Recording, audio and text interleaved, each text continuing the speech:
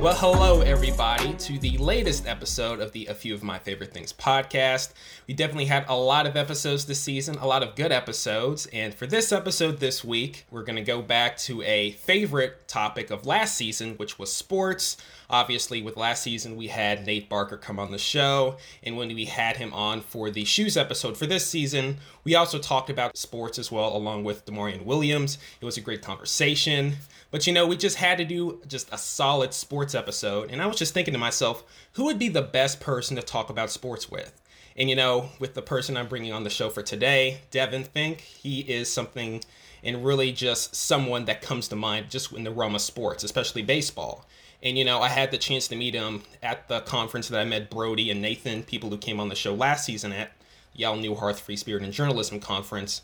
Really enjoyed that conference, really enjoyed meeting Devan for the first time, and I've just been mesmerized by his work and all that he's done since 2018 and even before 2018, as I've also discovered, just through research and just looking at his stuff as well. And I am so pleased to have him on the show for today, and I know you will enjoy him just as much as I have over the years. So, Devan, how are you doing today? I'm doing great, Garrett. It's great to be here. I'm very honored to be on your podcast and excited to talk sports and baseball, and appreciate the kind words about my qualifications. Hopefully I'll live up to those lofty expectations. I'm not too worried about that at all. And heck, this isn't even your first rodeo. You've definitely been on your fair share of podcasts, radio shows, things of that nature. So this should be like a cakewalk for you. Well, yeah, no, I certainly hope so, and excited to just kind of talk about whatever's on your mind sports-wise. Of course, and before we get into that sports-wise part of the conversation, I just want to go into a little bit about yourself. I see the Dartmouth flag in the background, so how about you tell the folks a little bit about what you're doing right now in school? Yeah, no, so I am currently a sophomore at Dartmouth College in Hanover, New Hampshire, very small rural town, kind of in the middle of nowhere. So it's kind of difficult to get to. Let's just put it that way.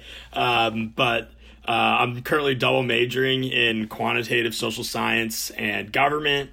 So my first major is more along the lines of like statistics, and they let you choose a social science to focus your statistics into. And so I'm going to do econ there, and then kind of add a gov major kind of on the side. So I'm kind of doing a little bit of everything. I'm trying to combine it in the 538 major, I guess is one way to put it, between the statistics, the government, the economics. And so, that's kind of what I'm doing up here, and obviously involved in a lot of things, right, for the school newspaper and on the sports section, and involved in our sports analytics club. And, I've just really enjoyed my time here at school, even considering the circumstances of COVID. Hey, that's just absolutely great to hear. And with that sports analytics club, if I'm not mistaken, you took a statistics course back in high school, AP, got a 5 on all those exams. You're not even trying to flex, but you aced everything. So how would you say that's been for you? Has it been interesting? Is it like high school, completely different? Yeah, no, I think it's been good so far. I've taken a couple interesting. I took the intro statistics class here, which was a lot more difficult than the AP stats in high school, because there was more calculus involved with kind of calculating some of the areas that you just kind of get the sheet in AP stat to do. And then in other classes for my major, like right now I'm taking a data visualization class, so that's not really like hardcore statistics, but it's also like gaining these tools that you're going to need to do if you want to go into statistics or data science. You need to be able to express the data, show the data, communicate the data in some sort of way, and show your findings. So that's been a great class. And then they've got a lot of other exciting offerings like game theory and upper level statistics. They even have a class in sports analytics that you can take as part of the major. So there's just like a whole new world of just very small parts of statistics that I think you kind of touch on a little bit in AP Stat, but obviously like it branches out and you get a lot more of the picture once you go to college, and that's kind of why you go to college, just to specialize a little bit more in something that you enjoy doing. So I feel like I've gotten that experience so far, and I'm going to only continue to get it over my next few years. Hey, that's great to hear. So I can definitely tell that you've enjoyed and stayed busy during your time at Dartmouth. And just before the start of this quarter, y'all are in the quarter system, as you just told me before the interview started. I know you had a kind of a special thing going on for yourself, so care to tell the audience about that? Yeah. So one of the, unique parts about Dartmouth is we actually go to school in the summer following our sophomore year for those 10 weeks. So it's the same length as all the other quarters.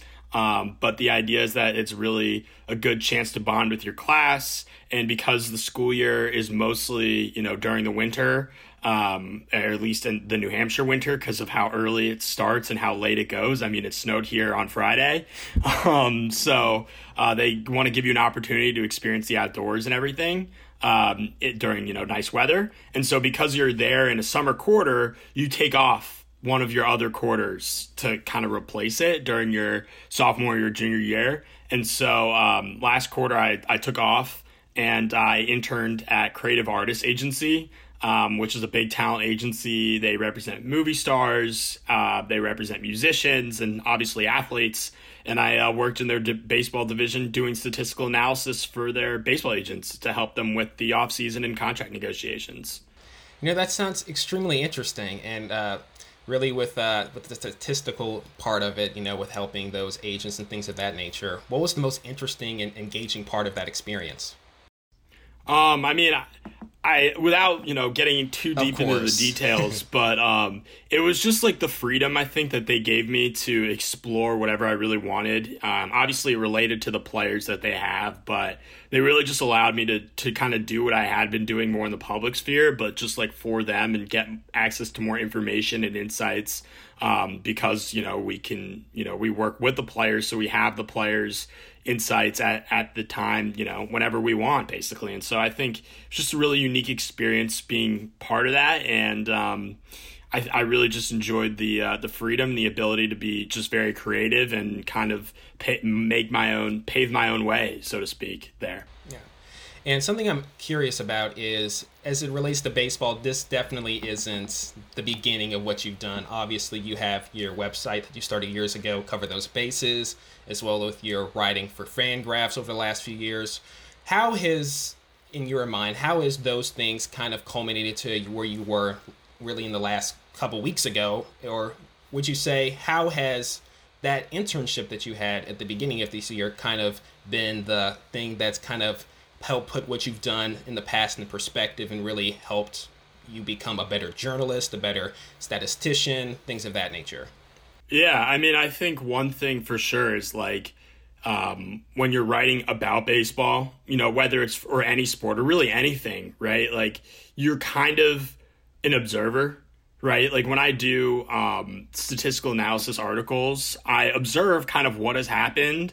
I can, make inferences on like, oh, the player's doing this different or the player's doing that different. But, I can't just go ask, a certain player like why the data looks like this or why he's throwing this pitch more often. And so I think it's the same, but it's different because you're on the inside. Rather than being an observer, you are working with data, but you also can get those sort of insights from the players themselves and us on the agent side. And then when you're on the team side, you can get them from the players themselves, but you can also get them from, the other internal front office tools that they'd have. So I think just having had the experience doing it from the outside and being more of an observer really helped me, go on more on the inside and actually see what it looks like behind the scenes. And there were a lot of places where I was just like, oh, like, that's very interesting. I would have probably never considered that if I was going to write an article about player X. So I thought that was just like a really unique way of where I took my skills and then was able to apply them kind of in a more meaningful way than just kind of writing about it from the outside. Something I'm curious about as well is, with this experience, has it made you want to shift your focus in the way you approach baseball? Or do you want to think, hey, I want to go back and be able to talk on Twitter without having to do something like an NDA or something? What has it been like for you in that regard? Yeah, in some ways, like, it was easier to not be on Twitter, but then when I got back on Twitter, like, I realized how much I missed it. Like, in the moment, I think when I was doing the internship, it was more like, it totally makes sense to give up Twitter for this. And then when I got back, I'm like, wow, I love interacting with readers. But I guess, like, my career goal, I think, is to work in baseball in some capacity. As much as I love writing and doing analysis, there's nothing more exciting than being able to impact the game like firsthand and in a meaningful way. And I think that's I think been my career goal for a long time. And the writing I just look at as a way to, show my work, communicate my skills, because communication is so important, and just kind of leverage that into a potential position inside the game one day. Whether that works out that way, I don't know. But having had the experience where I worked for an agency for like 4 months and, literally did impact the game, at least in a small way, I felt like it was proof that it is transferable. And that was really exciting. And I think it really just excites me even more about the future possibilities. And hey, that's really cool. And no matter what you decide to do or what path baseball leads you into, I know that you'll be very successful in whatever you do. I appreciate that. That means a lot. Of course. And, going back on the topic of Twitter, you're not just some guy ranting on Twitter. What I've noticed is you have over 20,000 subscribers, and that might not seem like a lot compared to some of the big guys, but you have more followers than many professional journalists. And of course, you are a professional journalist. I'm not trying to insinuate otherwise, but you're also in college. It's not my job. No, it's not my job. I'm not a professional journalist. It's a side thing for me. So that's totally fine. Yeah. But what I mean is, especially considering so many factors such as your age, as well as the fact that you're in college, how did you end up with 20,000 followers on Twitter? Yeah, no, I think it's a combination of a lot of things. Number one, I'm just addicted to the app. My parents say all the time, you got to get off Twitter. Like, you got to get off Twitter. You're always on Twitter. You're always tweeting. You're always reading tweets. And obviously just interacting with people on Twitter, being active, helps grow your followers. And then I think from there, it kind of compounds, right? Once you get a few followers, it's easier to get more followers, because, people retweet your tweets, people like your tweets. And, I think when it kind of starts compounding and like you see some growth, you start to just see even more growth on top of that growth because of just like the way in which tweets can spread.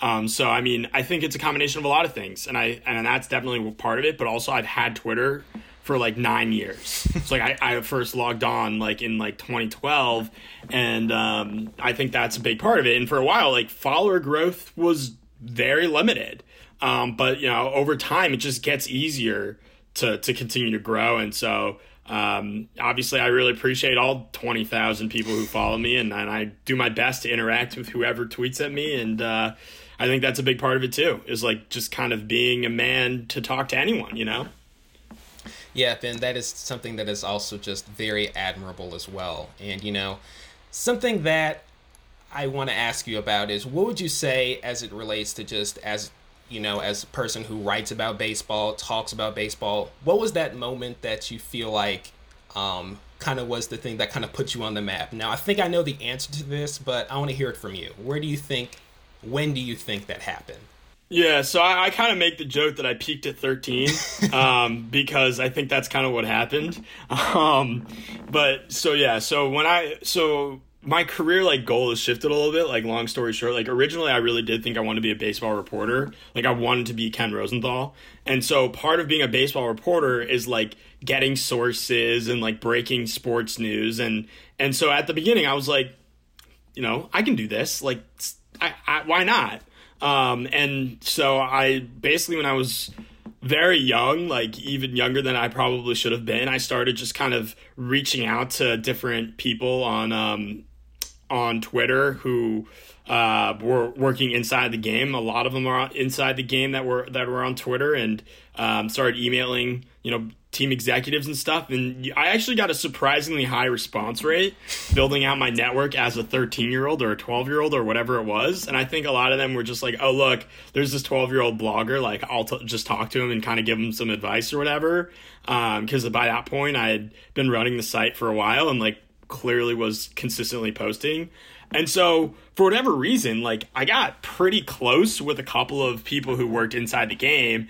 And so one day, I just got a tip from one of these people that was like, hey, Billy Butler's close to signing with the Athletics. And so I was just like, all right, like, this has not been reported. This is like breaking news. Like, Billy Butler at the time was like still good.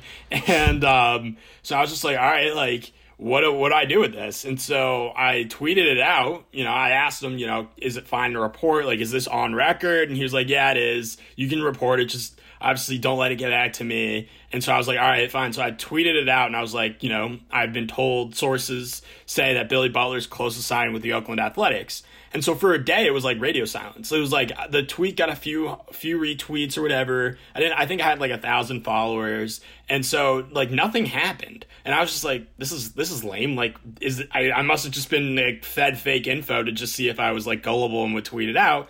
People respond to me. It's like, oh, is this real and whatever. But I like genuinely believed, like, I knew this person would know this information and like he was close and I just couldn't really like fathom why that he would just like do me like this. So what I did is I tweeted at Ken Rosenthal himself. I said, hey, can I get your email address? There's a question I'd like to ask you. And he's like, I'm not going to give you my email address, but I will follow you back temporarily for, so you can DM me. And I'm like, all right, that's pretty cool. So he follows me back and I say like, hi Ken, like, I tweeted this out yesterday and it hasn't really been picked up by anything. Like what can you do? Or like basically just kind of just told him my situation. He's like, all right, so like I can check with a few people and, I'll see if it's true. And it was still early in the off season. I don't think he was that busy. And so he was like, I'll do that. And if it's true, I'll give you credit and cite you. Does that sound good to you? And I said, yes, it sounds good to me. And I said, also, like, if it does come true, if it is true, I want to tell you like one other thing. And he's like, sure, like, that's fine. I will follow, let you tell me whatever you want to tell me. And so then he unfollows me. And then a couple hours later, he sends his tweet. My handle was still at Cover Those Bases. It was at Cover Those Bases. Unreal. Congrats. Next tweet was sources, Billy Butler close to signing with the Oakland Athletics. First reported by at Cover Those Bases. Ken follows me back and says, what did you want to say? And I was like, I didn't want to say this at the time because I didn't think you would believe me, but I'm 13 and I'm 13 years old. I'm a huge fan. I love your work. I've been blogging for 2 years for my own blog. Like, I didn't want to tell you this because I really wanted you to like believe that I wasn't just like lying to you. And he was like, well, there you go.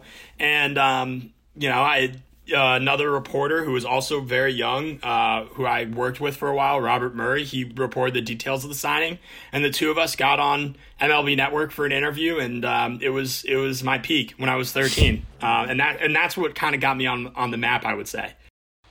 Of course, and if I'm not mistaken, it also led to other things, such as appearing on NPR with Scott Simon, a host of other interviews. So, I don't think you quite peaked at 13, but I think you hit a proverbial puberty of sorts. I don't know. Yeah, no, I mean, look, in a lot of ways it was luck, but it was the craziest week of my life. That's absolutely for sure. Just everything was blowing up. I was just like, wow, this is so cool. How did people, I guess, within your immediate circle, friends, family, react when they found out about that? It kind of blew up at school. Like I was, I was at Luther Jackson Middle School, and like they did this like side by side comparison of like me, Robert Murray, and like Ken Rosenthal, and one of the lines was like education, and so like Ken Rosenthal, like University of Pennsylvania alum, Devan Fink, Luther Jackson Middle School.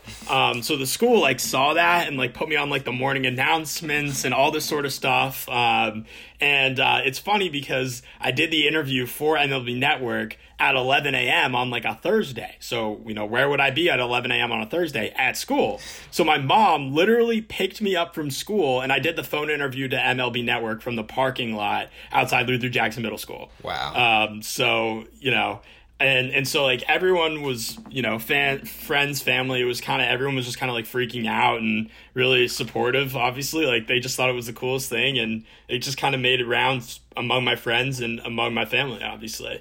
I would say even though something of that along those lines doesn't happen often, I feel like in many ways that's something that's quite impressive, and it's still something that's just quite awesome to see. And even when I was just, doing research and things of that nature on you, it's just like, wow, this is like really impressive. And wow, you Thank you. never mentioned this when we like first met. So Yeah, I mean, like I talked a lot about it then, but I think a little bit it's kind of embarrassing at this point. Like my voice is like 4 octaves higher, and also like I was this 13-year-old kid. Like part of it too is like Matt Vasgersian, on the show said like, oh, I bet this kid had a connection with his like through his family or something. So the first thing 13-year-old me does when he gets on MLB Network is corrects the record. And I said, no, I did this myself. It wasn't a familial connection. Like, how can I talk about that? Like, it's like, right.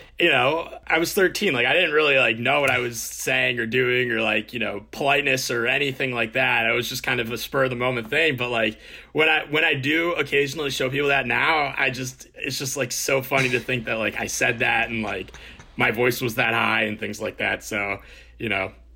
it kind of is what it is at this point, right? It's just there. It's just on YouTube. It's just there. And so, it's just funny and something to laugh at a little bit.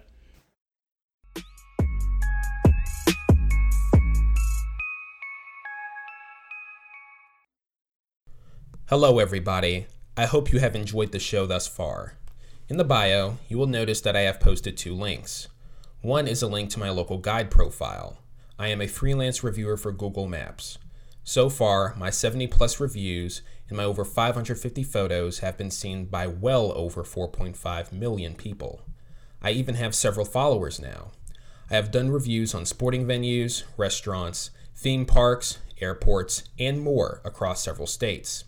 The other is a link to a blog I have started last year. The blog is entitled Going Places, Eating Things, and it is something I definitely look forward to developing even more.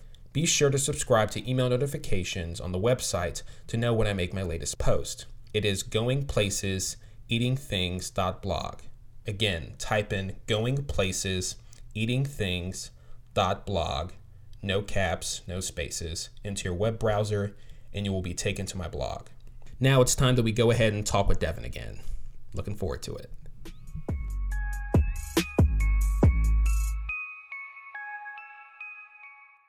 Where do you see yourself in a position of, you're on working with the newspaper at Dartmouth, you're still working at Fangraphs as well. Where do you see what everything that's kind of happened, whether it be with that thing with, breaking the Billy Butler story or with your last internship? How do you think that's culminated into the writer and just professional, even though you don't like using that word, professional you are now? I mean, I think all of it has been great experience. I first started writing for my school newspaper when I was in like 7th grade in middle school. And I wrote sports columns and, the school newspaper for me has always been like a nice supplement, to like my sports writing. In middle school, I did only exclusively sports, so I guess not really a supplement. And now I do exclusively Dartmouth sports. So that wasn't really a supplement, but especially in high school, I took on other roles. I wrote about politics. I wrote about other things, and I really gained an appreciation for like being able to communicate difficult topics succinctly and, in a way that a lot of people can understand. Like, I don't even know how I got this through, but when I was in high school, I got us to publish an article as our like main front page story about gerrymandering. And I wrote this whole like, explanation piece about gerrymandering where I interviewed like people in the state who were working to kind of, get an independent commission to, draw our lines and stuff like that. So I would say like everything I do like has a role in sort of, my development to the sort of person that I've become and this person that I want to be. And a lot of the emphasis I put on throughout my life is being a good communicator. I think it's something I really enjoy. I really like public speaking. I really like writing. I love doing things like this, just, kind of talking.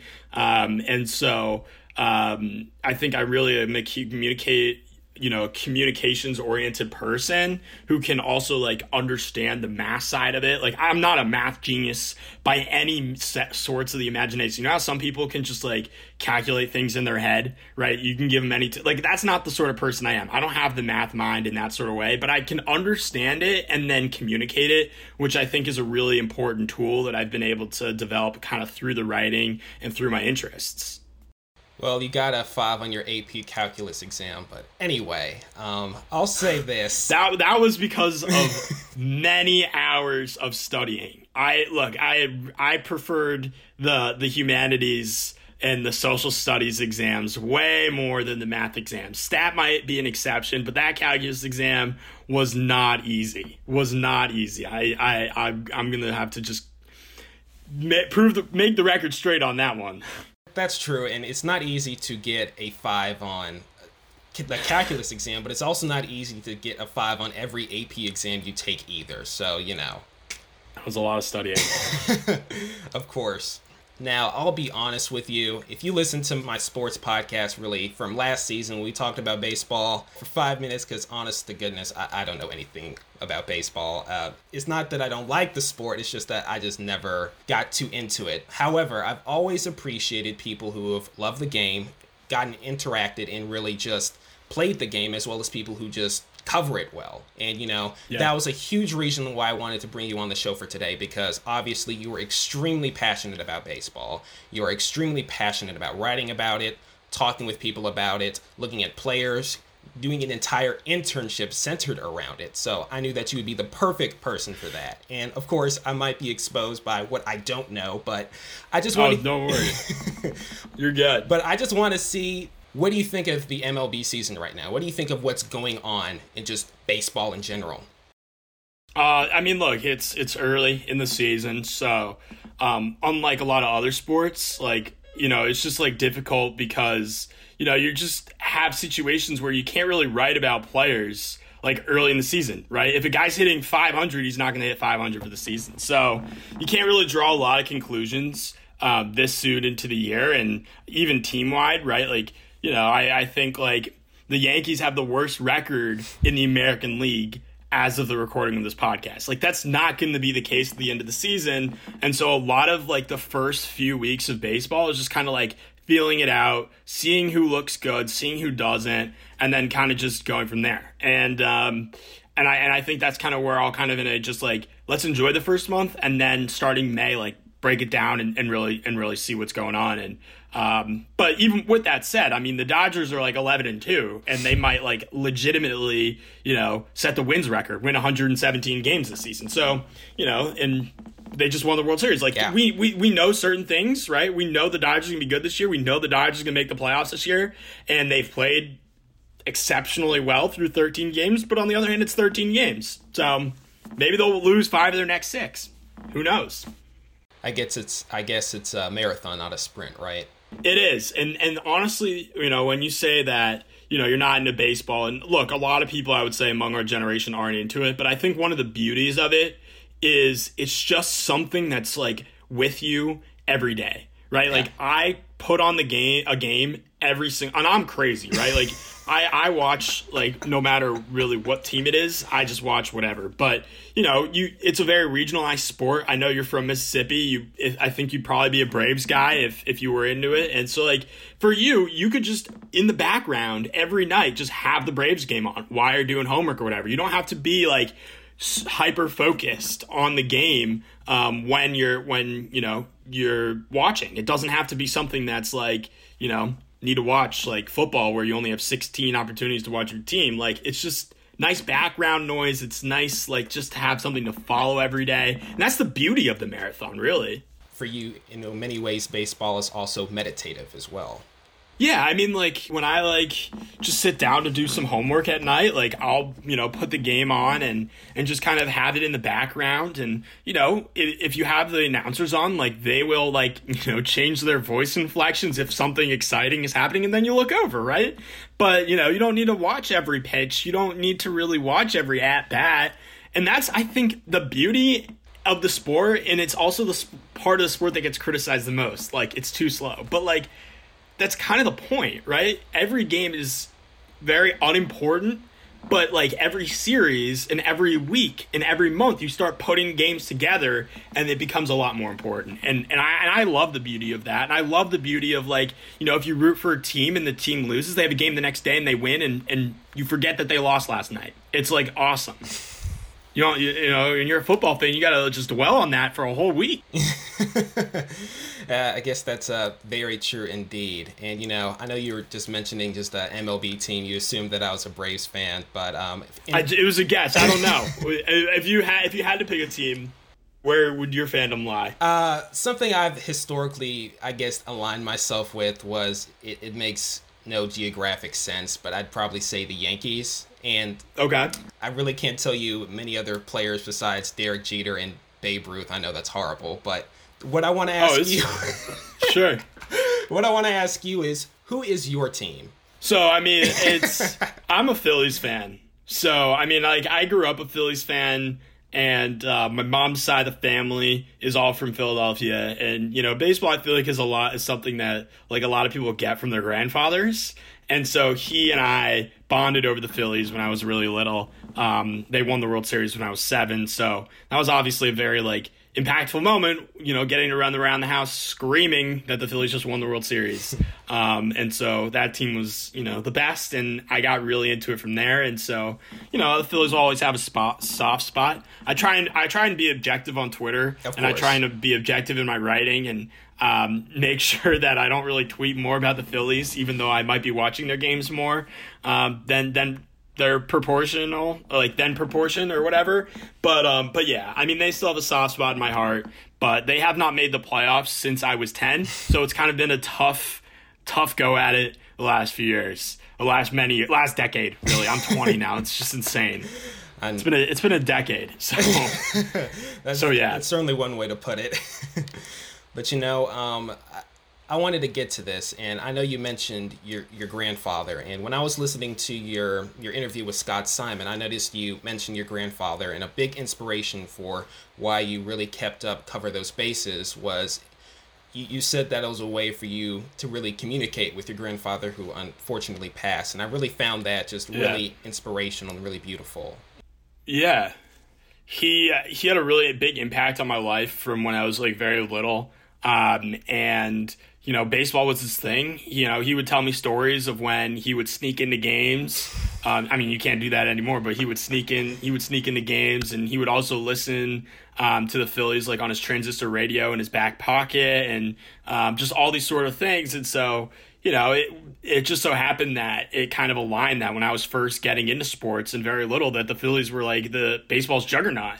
And so it made sense. And then, you know, for a few years, you know, he and my grandmother would take me and my brother up to their house in Philly for a weekend, and we'd always go to a Phillies game. So we went to a game a year in Philly with him and my grandma, who's since restarted that tradition now that we're older and can, you know, she doesn't need both her and my grandfather to watch me and my brother. And yeah, no, I mean, he had a huge impact on my life. And I remember, like, in 2009, 2010, 2011, if the Phillies would do something, like, you know, if someone hit a grand slam, I would just pick up the phone and call him, and I would talk to him about it. Wow. And so that sort of stuff. And so I would say that a lot of, you know, my entire baseball fandom is because of him. So, I mean, I think all of my writing and everything I've done has spurred out of my fandom. And so I think that's definitely just like he's had a big role in my life ever since he passed when I was in, like, 5th grade. Wow. And, you know, when I heard that for the first time on the NPR and the second time, it was still just as impactful. And honestly, man, that's really beautiful. That really is something that is very inspirational. It really is. I appreciate that. Yeah, I mean, it's just kind of happened that way. I mean, it wasn't like one day I woke up and was like going to start a blog to honor him. It was more like, I don't want to keep talking about baseball. The outlet that I had, I unfortunately don't have anymore.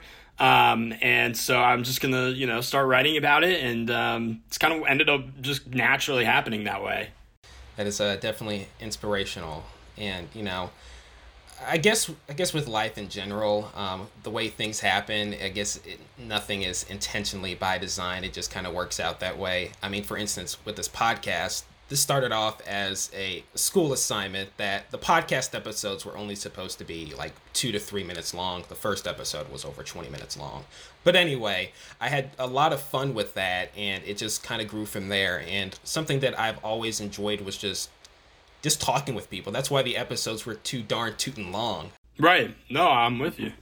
I've always just enjoyed just dialogue with people and getting to hear their stories, their viewpoints, their perspectives, and just what you said right there and what you've really talked about through the entire episode. that's why I do this. That's beautiful. That's really insightful. And I just love having conversations like this. And, obviously I have 15, 16 subscribers on YouTube, even less on the podcast platforms, but that's not really the point. I enjoy the conversations. They need to happen. And it's really beautiful to just see where they go each and every time. And honestly, this isn't the end of the conversation, but I also just want to put this in perspective. Obviously, with talking about your grandfather, that obviously brings up emotion, and that can bring up some things that can cause people to tear up. But I really do appreciate you opening up with that. That's really beautiful, and that's really adds to this conversation more than I think you can possibly know. So I really appreciate you sharing that.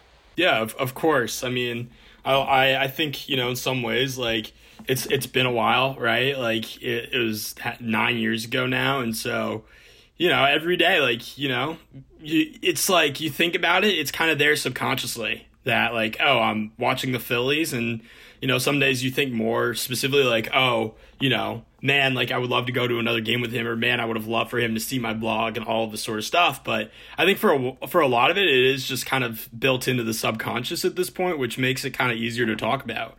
It's just part of who I am, and I really like that, and I really like that aspect of it. I do too.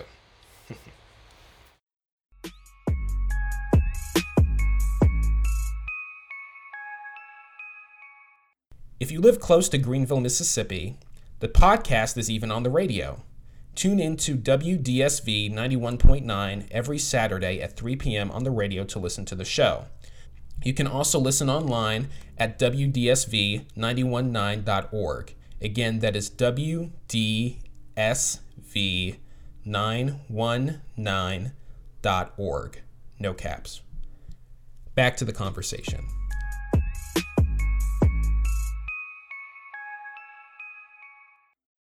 Are you also just, I guess, an undercover football fan? Do you have a second sport that you just absolutely love? Don't care about any sports? Or you just kind of a mixture of everything? Everything about sports, essentially. Where would you put yourself at?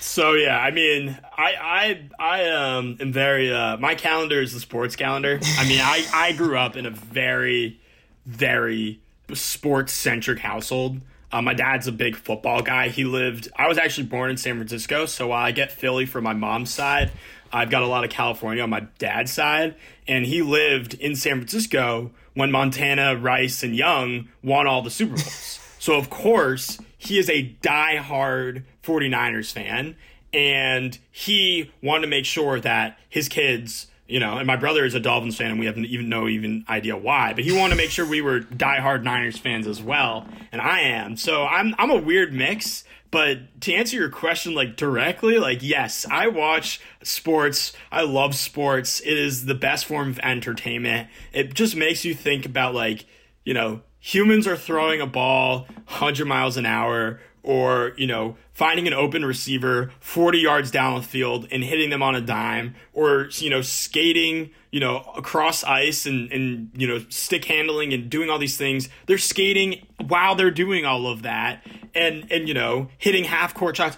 I mean, when you watch, you almost lose the sense that these are humans, and it is mesmerizing in a lot of ways, that how freakishly athletic our athletes are. And that's why it's just so entertaining, because you think, wow, like, that's just another person who's doing this. This is just unbelievable. I mean, could you imagine trying to hit a 95-mile-an-hour fastball, let alone hit it 440 feet dead center, and then get to trot around the bases and do that like 40 times a year, because some guys do? Like, it's just so much fun. It just really is so much fun.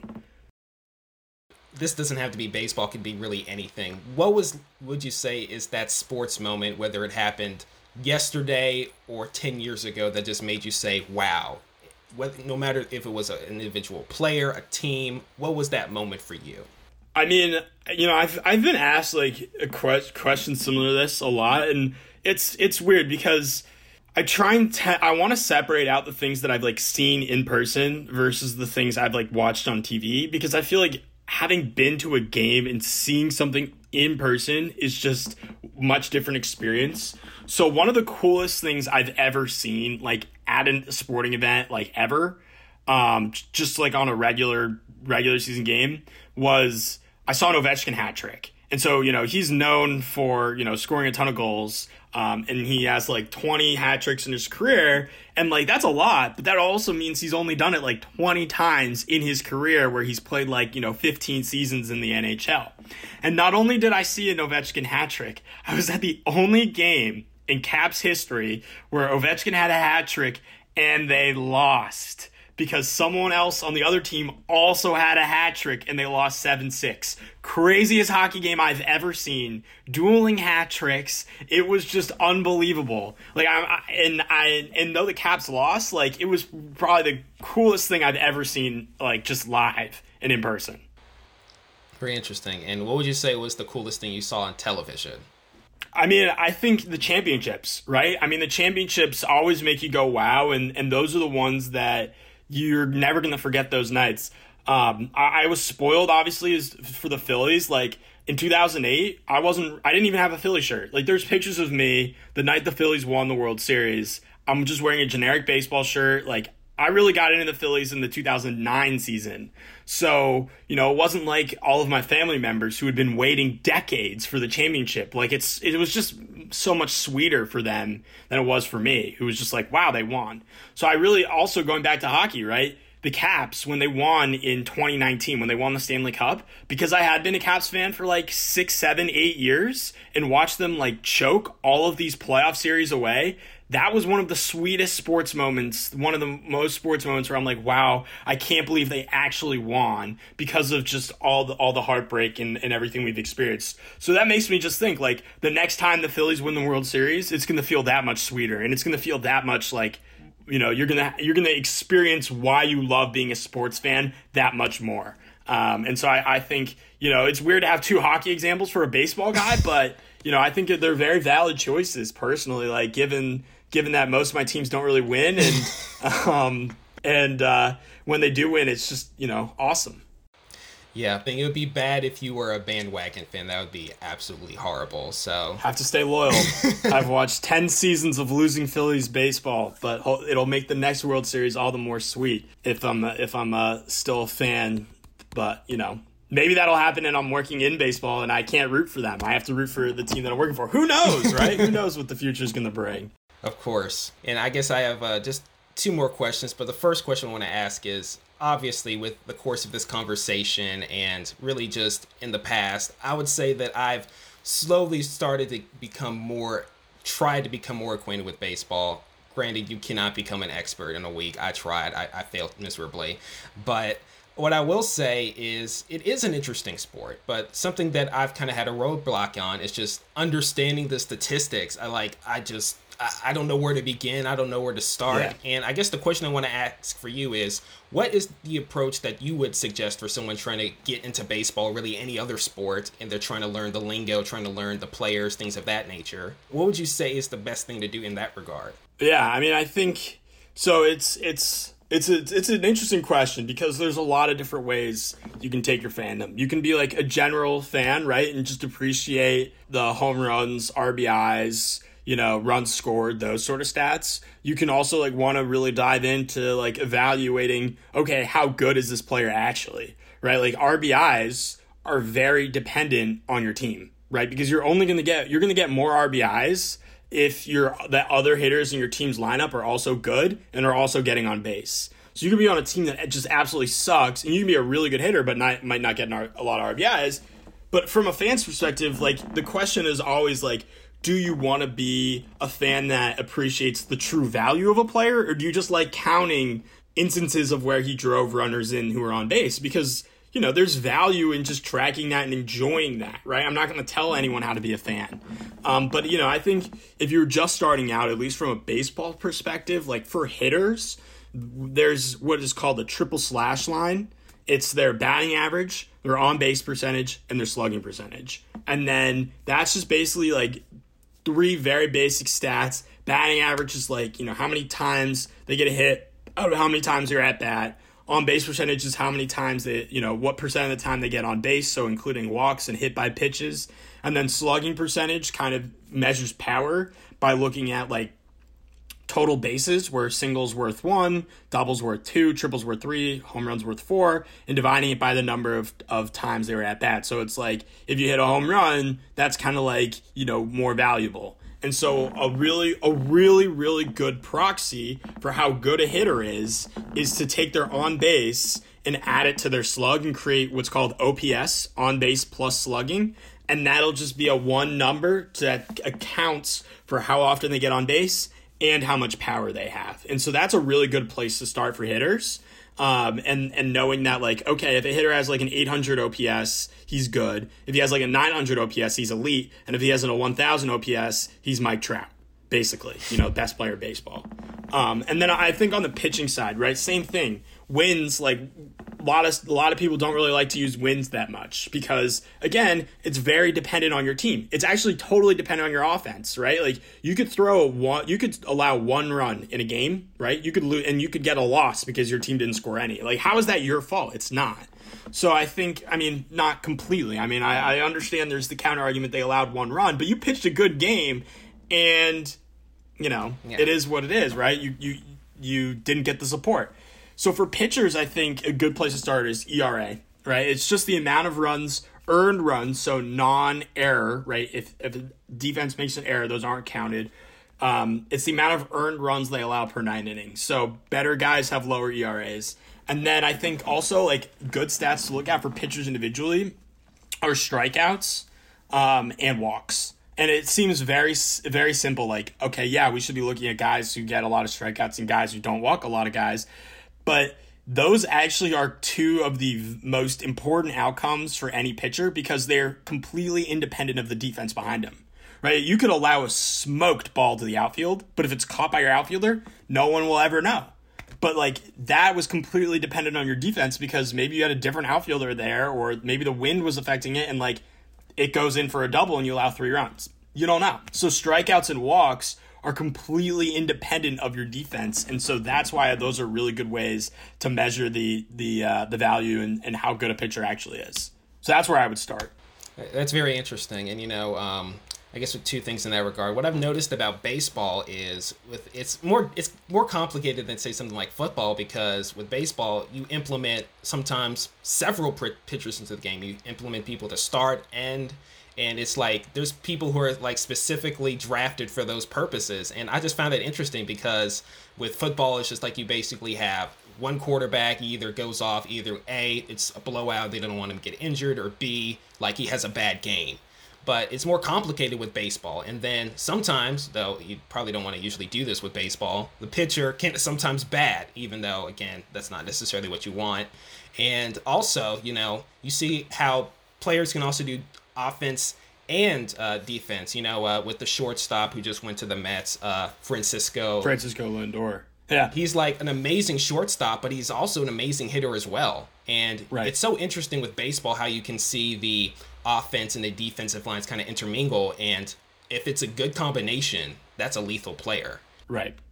No, and the thing is there's a lot of ways to be good, right? Like, you can be an elite hitter and a really bad defender, but that's still good, right? Yeah. If you're an elite hitter and a really bad defender. You can also just be like a good hitter and a good defender, and you might actually be better than that elite hitter and really bad defender. And so that's kind of when you start getting into those more value metrics like WAR, that accounts for those things. But that's when it starts getting more complicated as far as the statistics go. Yeah.